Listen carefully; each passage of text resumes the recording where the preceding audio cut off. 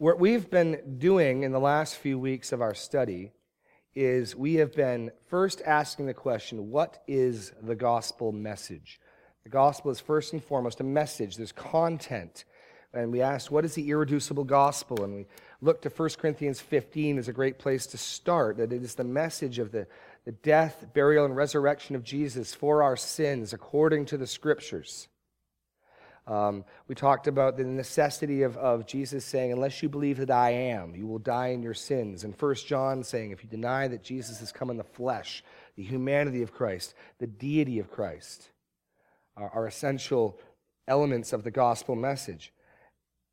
But now we've been asking a different question, which is, what does the gospel require of me? What must my response to the gospel be if I want to partake of its benefits?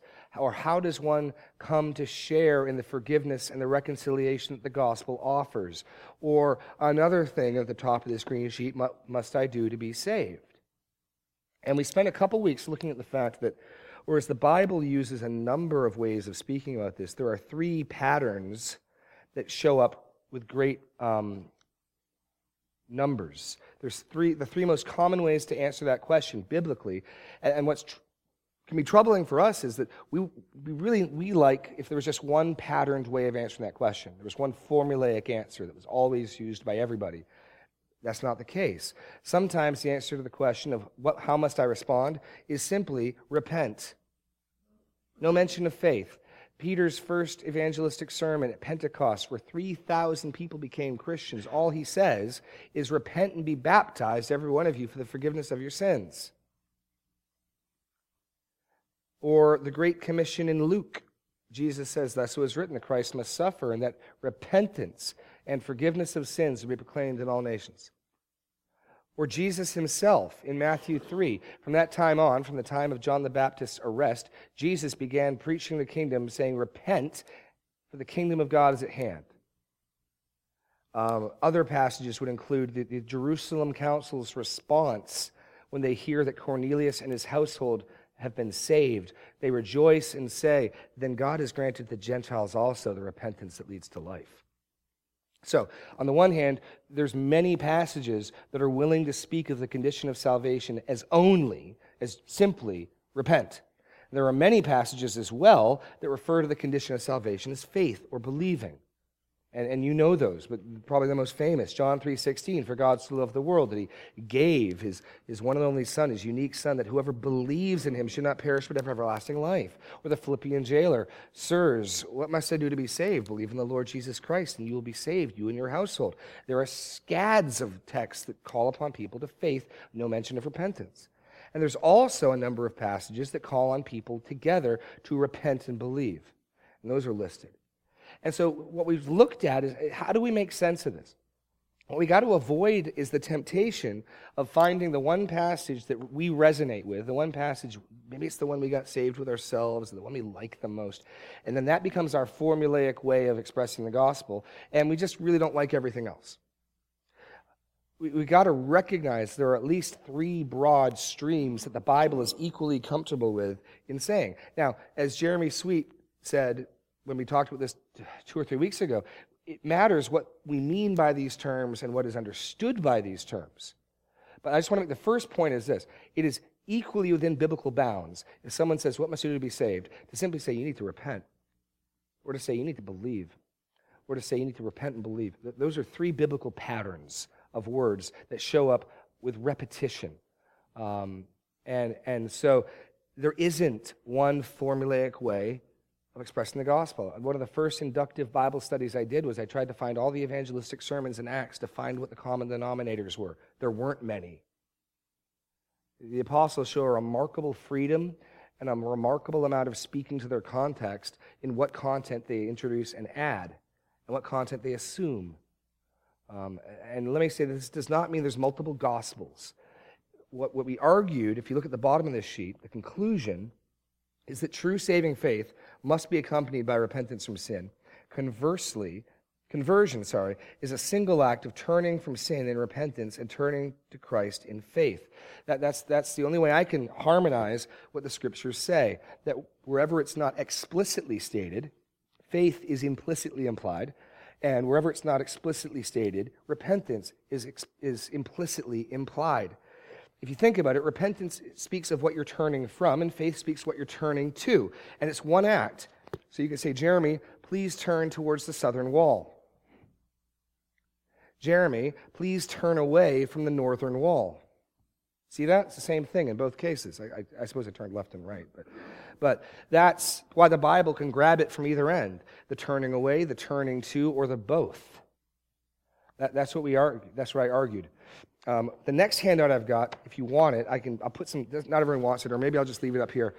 This is a document the elders, we dealt with this back when Pastor Gary was here in 2012. We did a series on what is the gospel and the gospel, and we dealt with this issue. And here's a paper that we that circulated then, that I just made some copies of, about faith and repentance and their relationship. And rather than having someone hand it out, I've got them up here. I'll put them out by the mailboxes afterwards if anyone wants to see this. It's an adaptation of a section from Wayne Grudem's Systematic Theology on the topic that we thought was particularly well written. So I won't hand those out now. Before I move on to the TAN handout, any questions thus far? How far where I've tried to go with this? Okay. TAN handout time. Zeb, would you be so kind? Jonah, would you be so kind?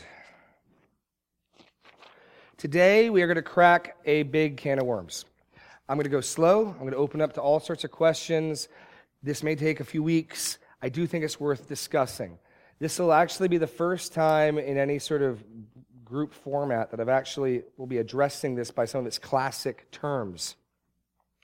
We're going to be discussing the whole lordship salvation controversy and taking a look at that, because I think it's worth looking at. And so we'll go slow, we're going to be peaceable, we're going to be kind, and we should be edified. So I want questions. I want this to be a discussion. I'm not telling you the way it is.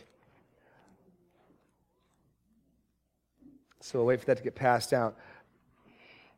Also, we are recording this ABF, so if anyone wants to get a copy of this, you can. There's been some requests in the past to do that. I thought starting this topic could be a good place to do that. So if there is any interest in this ABF, we'll keep recording it. If not, we won't. So this will be available at some point digitally. So let me just get a show of hands while these get hands out. How many here, in some form or another, have ever heard of the expression lordship salvation? You get a show of hands. Conversely, raise your hands if you've never heard of that. This is an entirely new concept. Okay, cool. Fair enough. So in my sheet, I got some sections. We'll work through this. Here's the background. The quote-unquote lordship salvation controversy arose in the mid-'80s, polarizing many dispensationalists. You may wonder, what's a dispensationalist? You'll find out next Sunday in the sermon. We are. We don't believe Israel's the church. We believe the church's future and identity has distinction from ethnic Israel. This is largely a dispensationalist dispute. This is not something the Presbyterians, the covenantal guys, wrestle with. This is an in-house debate. And not surprisingly, therefore, it's two dispensationalists, prominent dispensationalists, writing books starting the issue. The two views are probably best laid out, one in Charles Ryrie's book, So Great Salvation, the other John MacArthur's The Gospel According to Jesus. You can also see then why this can be a polarizing issue. These are names that are respected. These are names of men who've been helpful. Ryrie being one of Joel's mentors. I, of course, went to the seminary whose head is MacArthur, right? These are good men, and Ryrie and MacArthur themselves are friends. But these books and the subsequent sequels and other people jumping in, really, this issue blew up in the 80s. It sort of died down by the mid-90s, although there's still a constant undercurrent of it. But it was biggest in the 80s. And so, to be clear, Ryrie would be on the non-lordship side, and MacArthur would be on the lordship side. The reason I put lordship in quotes is that's the term that Ryrie and his position have labeled MacArthur. It was meant to be a pejorative. It was meant to be negative. So I think eventually MacArthur gave up and it's like, okay, sure, I believe in lordship salvation, but it wasn't the term he came up with. That's why I put it in quotes. So Let me try to dispel some myths, because this is an issue that I find is commonly misunderstood. I've read up on this issue extensively, and I do believe that I can pinpoint where there is a disagreement, there is a genuine piece of conflict and disagreement, but I don't think it's where everyone thinks it is. So let's go through what it's not about, and then deal with what it is about. Okay. The dispute is not about whether or not Christians will sin. They will. The dispute is not about a level of holy living that must be achieved or maintained. No such level exists. So it's first of all not about, well, are Christians going to sin? You believe Christians? No, Christians are going to sin. Of course they are. If anyone says he's without sin, he deceives himself and is a liar. And it's not about some bar. Well, you got to be this holy. You got to be this sanctified. You got to be this obedient. And if you're not, then you're not a Christian, or you lose your or whatever. That's not it either. That's not it either. Although I frequently will meet people who think that's what it is. It's not at all. The dispute is not about whether or not believers will bear fruit. They will. And this is actually a point, I got a little footnote here. There are some non-lordship folks like Zane Hodges who go so far as to say that they won't. But rather than deal with the fringe, I want to deal with the two that are most alike, the versions of these that are most alike in every way except the crucial issue. And so Ryrie fully admits that if someone's indwelt by the Holy Spirit, they will bear fruit. The debate is not about will Christians mature and bear fruit. Both sides agree, yes, they will. Okay? The dispute is about the nature of saving faith as it relates, it's meant to be as it relates to repentance, as the instrumental means of justification. Let me pause about the word instrumental. When you start talking about justified by faith, we're justified by faith, right? Are we justified by Christ? Yes, we're justified by Christ. Are we justified by the works Christ did? Yes, we are. Are we justified by God? Yes, we are. So by can mean all sorts of things. And so we distinguish material means, instrumental means, efficient means. These are classic philosophical categories for discussing things. And what we mean by instrumentality is this. If a sculptor is making a sculpture, the instrument that is applying the change is the hammer and chisel. That is the instrumental means. The material means of the sculpture is the statue. The material means of our salvation is Jesus Christ and his work, right? But how does that get applied to us? It's applied by God in response to that's the question. What's the nature of saving faith as it relates to repentance as the instrumental means of justification? As the trigger, if you will, that God then responds to in justification. That's what we're trying to zoom in and ask. We're looking at the condition of salvation. We're not looking at the consequence of salvation. Will believers sin? Of course they'll sin. Will believers grow and bear fruit? They will. Of course they will. Is there some magic level that you've got to achieve to stay a Christian? Nope. No one's arguing that.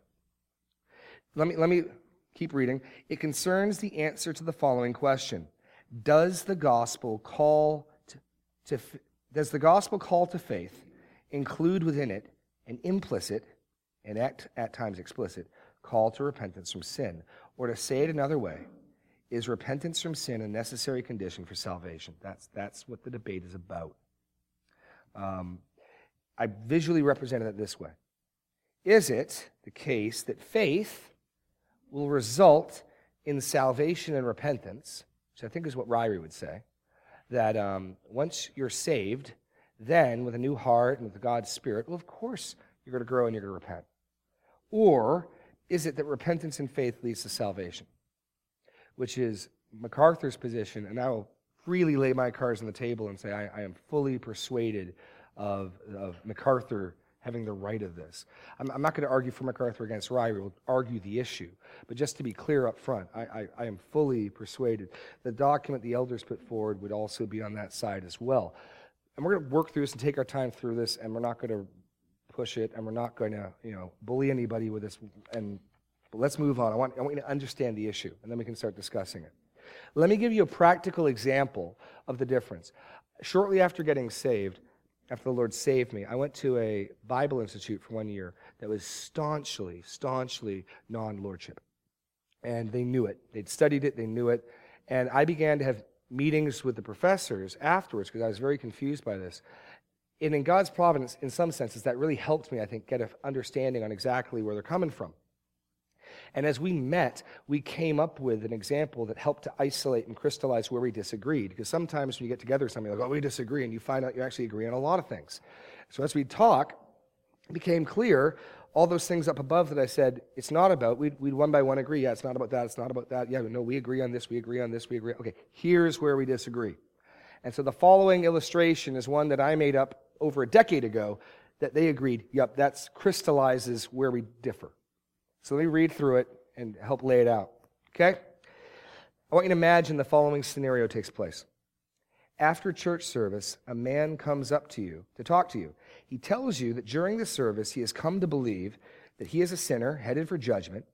He also is convinced of Jesus' claims regarding who he is and what he did on the cross. He further believes that it is only through faith in Jesus that he can receive forgiveness of sins. He then goes on to tell you that he is currently cheating on his wife with another woman whom he claims to love.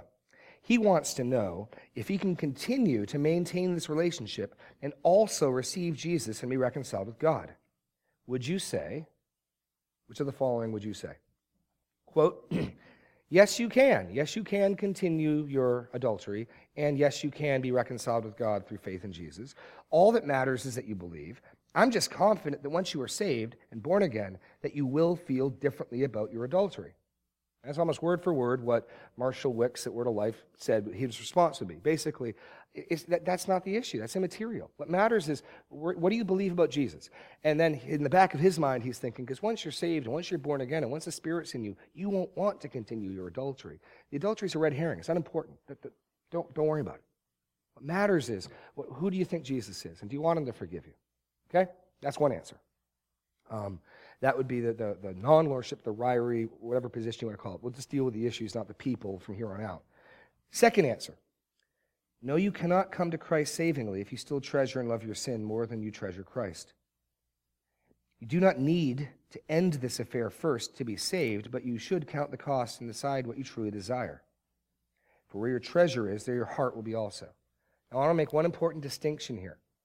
In my example, this person comes to you, prompted by their own conviction, prompted by their own conscience.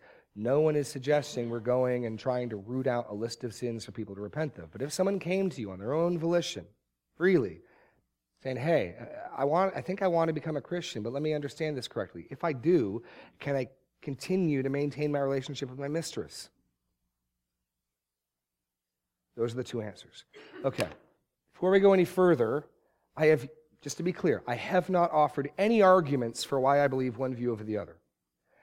And before we get into discussing which view is right, which view is wrong, why, looking at the Bible passages, any questions about the dispute itself. So I'm not asking for why you think one view is right or wrong. I just want to ask questions. Do you think you understand the two positions and where they differ? Yes, Kathy.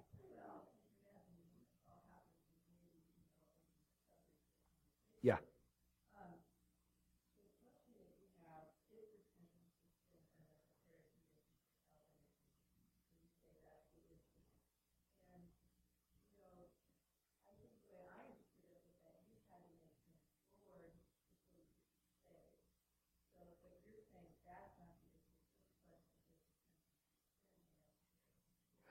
Okay, that's a good question. Let me repeat it for the tape. The tape is, the question is, I thought, Kathy says, I thought that the issue is about whether or not you made Christ Lord or not to be saved.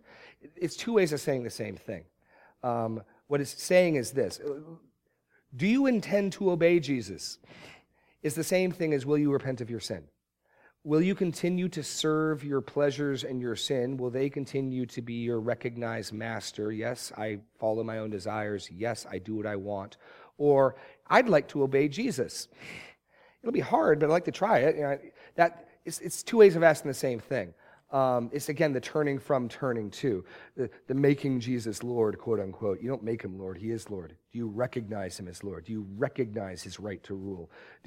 Yes, he has the right to tell me what to do, and I ought to obey. Or do you still feel that you're free to do what you want? No, I have under no obligation to obey him. I get to do what I want. And that's what I want to do. So there's two ways of speaking of the same thing. But sure, that's another common phrase for being it. Zeb. Would the common outworking of the non-lordship side lead to a two-tiered Christianity? You've got believers and you've Yes. got disciples up here Yes. who they really work that hard. Yes. Zeb asked me if the result of the non-lordship position is a two-tiered Christianity. Absolutely it is. What you get is people who are saved but are not disciples or have not repented or have not made Christ their Lord, and they're carnal Christians. There you go. And then you've got people who have. And so you do end up with when I was at Word of Life, they would have 2 meetings for these snow camps they do. They'd do their own version of Winter Blast, except it was like every weekend, and they used the students as the staff, free labor. And Friday nights, they would do the Come to Jesus message, and Saturday nights would be the Dedicate Your Life to Jesus. And I used to tell my friend Chris Powell back home that if you put the two together, you ended up with the gospel. But it was a tough time for me, quite honestly. It was really challenging because I'm a brand new believer, and of course my background, again, to lay my cards on the table, I was the guy who thought he was a Christian for a decade or more. I would have been I was a very carnal Christian, quote unquote. And then, without anyone witnessing to me, without anyone preaching to me, just the Spirit's conviction and going to the Word, I became convinced that saving faith is a much more substantive and significant thing than simply, do you believe Jesus is who he said he is? Yeah, I do. I'm pretty sure I can quote Ryrie's basic systematic theology. He defined saving faith as the belief and confidence in who Jesus was and what he did, and the desire to have it applied to you. So that's his words. It's the confident belief that Jesus is who he said he was, and what he did really is what he did. Like, he really did die for my sins. It really is a sufficient payment. He really is the Son of God. I really am a sinner. And yes, I would like it applied to me. Yes, I would like to be forgiven. And you can go check that out. I don't want to put words in his mouth. That's his words. So that would be one view, one position, one side. And again, my goal isn't to try to... I've dodged naming names and stuff for the better part of a decade here, because my goal is not to pit 2 respected men against each other. At a certain point, though, it's like, okay, this was a big enough issue.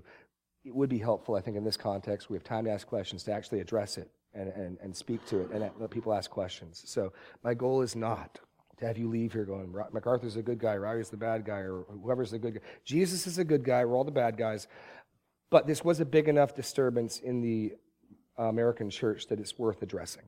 Like I saw by the show of hands, most of you have heard of or interacted with this to some degree. So that's my goal here. Okay. Any other questions simply about the positions? Yes.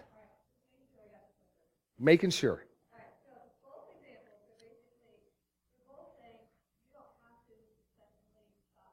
Yes.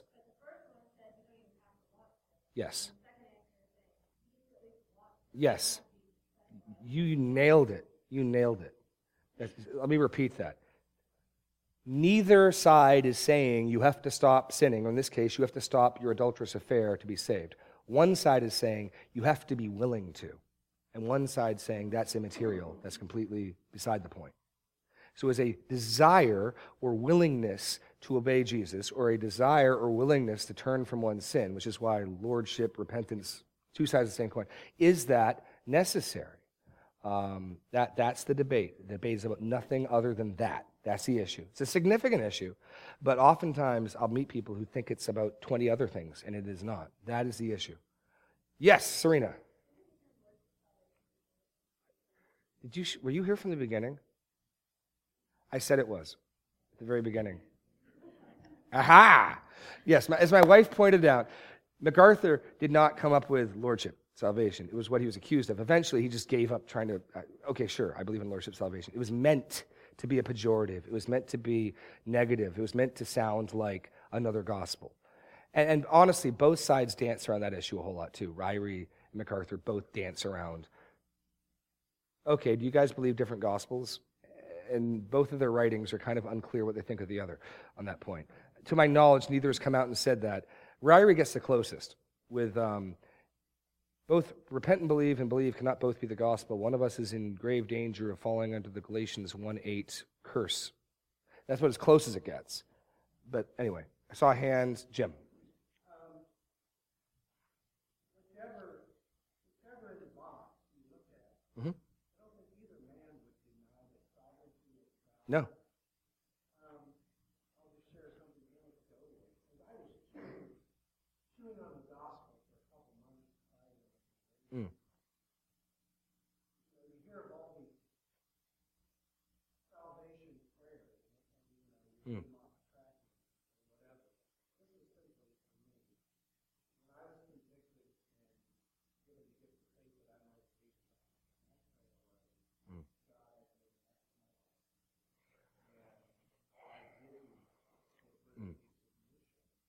Whereas for me, this is Mm. as I look at these, in light of the sovereignty of God, I'm not sure it's a huge issue, especially sin. So many places in Scripture that deal with this. Right. Right. No, absolutely, absolutely. Let me start. Any other questions simply on what this is about? Yes, Deb.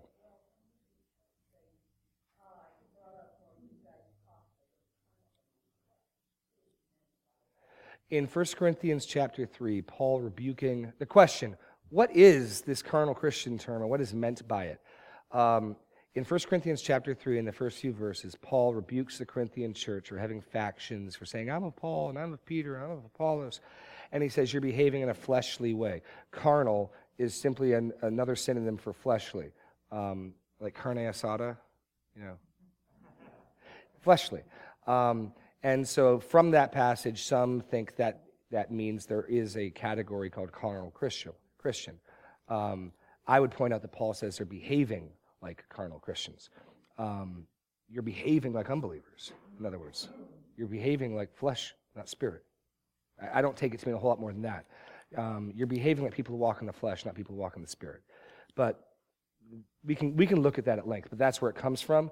And for those who want the two-tier system, you're a Christian, but you haven't made him Lord. You haven't dedicated your life. You're a carnal Christian there. And then once you commit your life to Jesus, you're a spiritual, or some other term, Christian. But I've heard plenty of presentations like that. I was part of a prison ministry where the guy speaking said, now I know most of you guys a few weeks ago became Christians. Now I want you to dedicate your life to Christ and become disciples. So I've heard that on more than one occasion as a form of exhortation. Okay. Any other? Yes, Lee.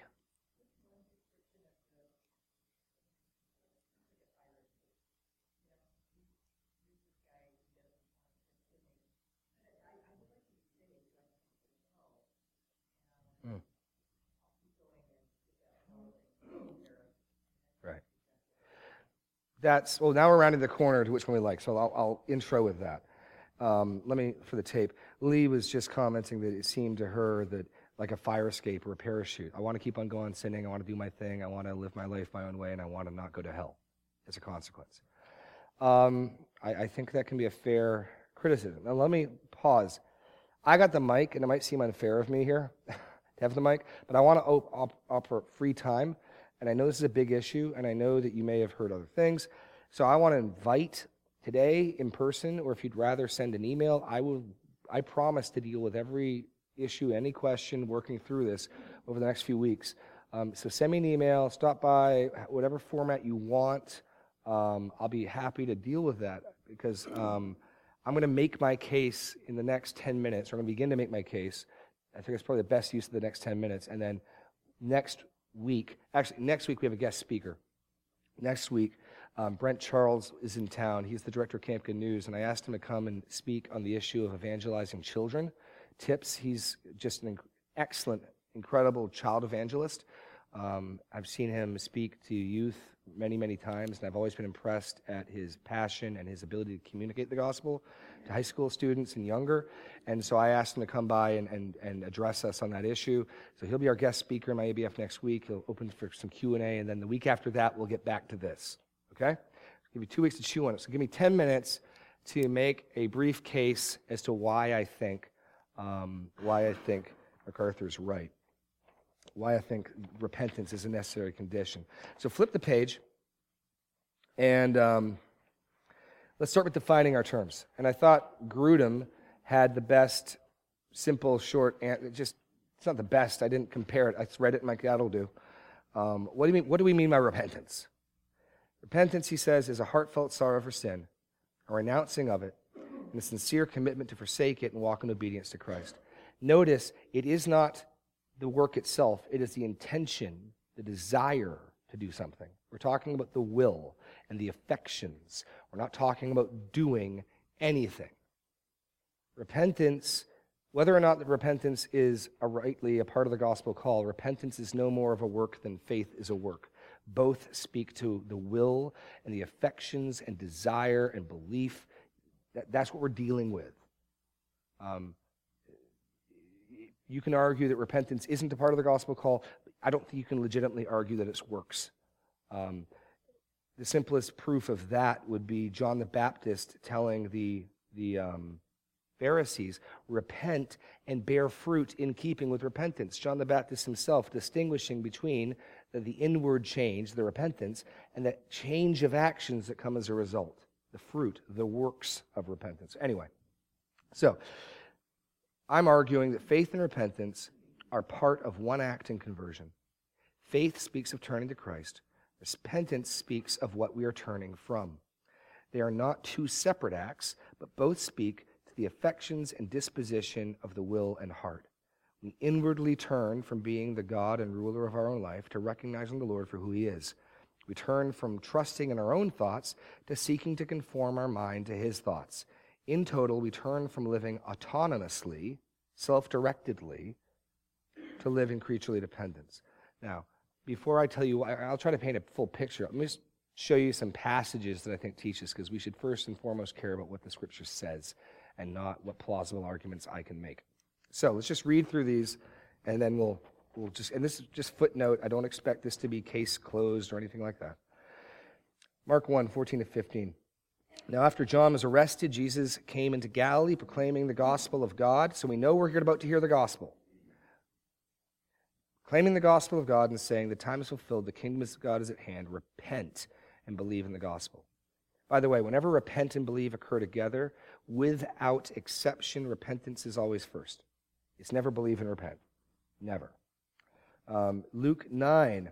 And he said to all, if anyone would come after me, let him deny himself and take up his cross daily and follow me.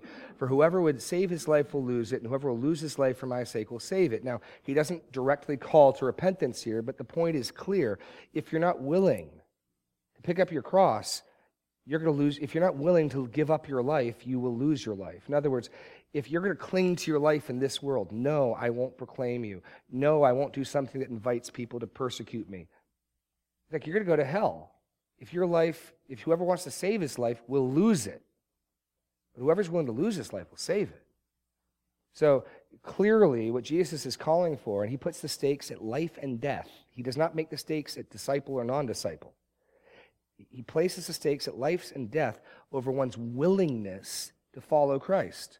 If anyone would come after me, let him deny himself, take up his cross daily, and follow me.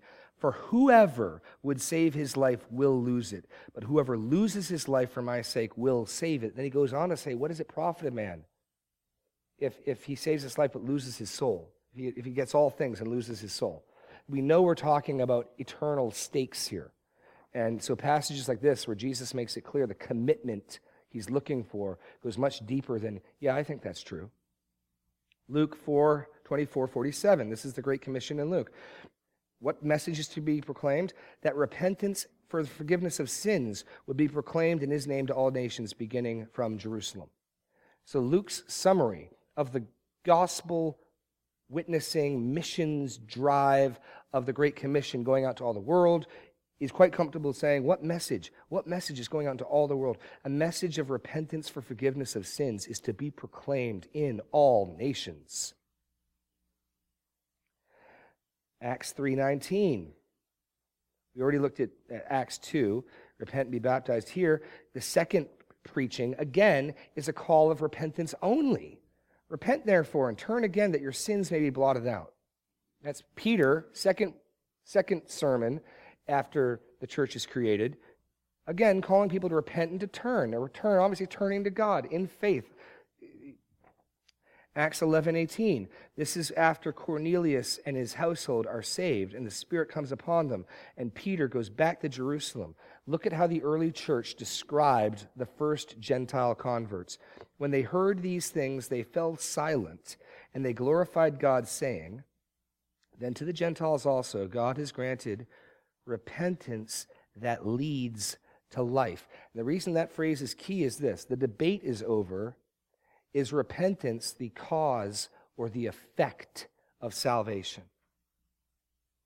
Does one repent as a consequence of being born again and being saved, which I think is what the best exemplars of the non-lordship view are saying, or can we say, in a very real sense, we are saved because we repent, believe? Here, they speak of the repentance that leads to life. Acts 20:21, the Apostle Paul summarizing his apostleship and his missionary activity. He says this is his meeting with the Ephesian elders before he goes to Jerusalem to be arrested. I did not shrink from declaring to you anything that was profitable, teaching you in public and from house to house, testifying both to Jews. So testifying, he was a martyr, he was a witness. The Greeks, martyrio there. I was a witness. I was testifying both to Jews and Greeks. What was your message, Paul? Of repentance towards God and faith in our Lord Jesus Christ. Acts 26:19-20. He's before Felix. Therefore, he's before Agrippa. O King Agrippa, I was not disobedient to the heavenly vision, but declared first to those in Damascus, then in Jerusalem, and throughout all the region of Judea, and also to the Gentiles, that they should repent and turn to God, performing deeds in keeping with their repentance. Notice again, the Apostle Paul does not believe repentance is a deed or a work. You repent, and then you do deeds in keeping with repentance. So the argument or the charge that this is teaching adds works to the gospel is patently not what Paul thinks. Paul distinguishes between the repentance that's inward and the deeds that accompany it, just as John the Baptist did. Then you've got Paul in Acts. But do you suppose this, O man, when you pass judgment on those who practice such things and do the same yourself, that you will escape the judgment of God? Or do you think lightly of the riches of his kindness and tolerance and patience, not knowing the kindness of God leads you to repentance? Because of your stubbornness and unrepentant heart, you're storing up wrath for yourself in the day of wrath, the revelation of the righteous judgment of God. Paul is talking here clearly about eternal stakes. You're going to suffer the eternal wrath of God unless you realize that God's patience is meant to lead you to repentance. Otherwise, you're storing up wrath for yourself. Or probably one of the clearest passages, I think, 2 Corinthians 7:10-11. For godly grief produces a repentance that leads to salvation. You notice which side of the equation that's on there, right? Which side of the causality chain? The repentance that leads to salvation. And here we get probably the best description of repentance because he describes what's going on in the heart of a repentant person. You'll also notice we look at these 7 descriptive terms, none of them are deeds. For what earnestness, there's the first one. Earnestness this godly grief has produced in you. What eagerness to clear yourselves. What indignation, what fear, what longing, what zeal, what punishment. At every point you proved yourself innocent in the matter. That's what godly sorrow looks like, and it leads to repentance and to salvation. Hebrews 6:1. Therefore, leaving the elementary teaching about Christ, let us press on to maturity, not laying again a foundation of repentance from dead works and faith towards God. Clearly, he's summarizing the elementary principles of the Christian faith. What are the first principles of the Christian faith? Repentance from dead works and faith in God. Sounds an awful lot like the way Jesus preached the gospel, the way Paul preached the gospel. He's saying the elementary things of the gospel. Let's press on beyond the gospel. The elementary teachings. 2 Peter 3:9. The Lord is not slow to fulfill his promise, as some count slowness, but is patient towards you, not wishing that any should perish, but that all should reach repentance. So, I know that that's like a data dump of text, and I know that there are an equal number of passages that present the gospel with no mention of repentance at all. And we will start working through that in 2 weeks. I just wanted to lay out, my goal for today is that you are aware of the two views, understand what they disagree on. And then I want to begin by making a textual presentation of, okay, here's some of the passages that to me clearly teach this. By no means do I think I've made my case. By no means do I think this settles everything. If anything, I think I've raised a bunch of questions that, God willing, we will work through in the coming weeks. So send me any questions you have. I'll deal with them or ask them in 2 weeks, or you can stick around right now and we can chat. But God bless. You are dismissed, and have yourself a blessed Lord's Day.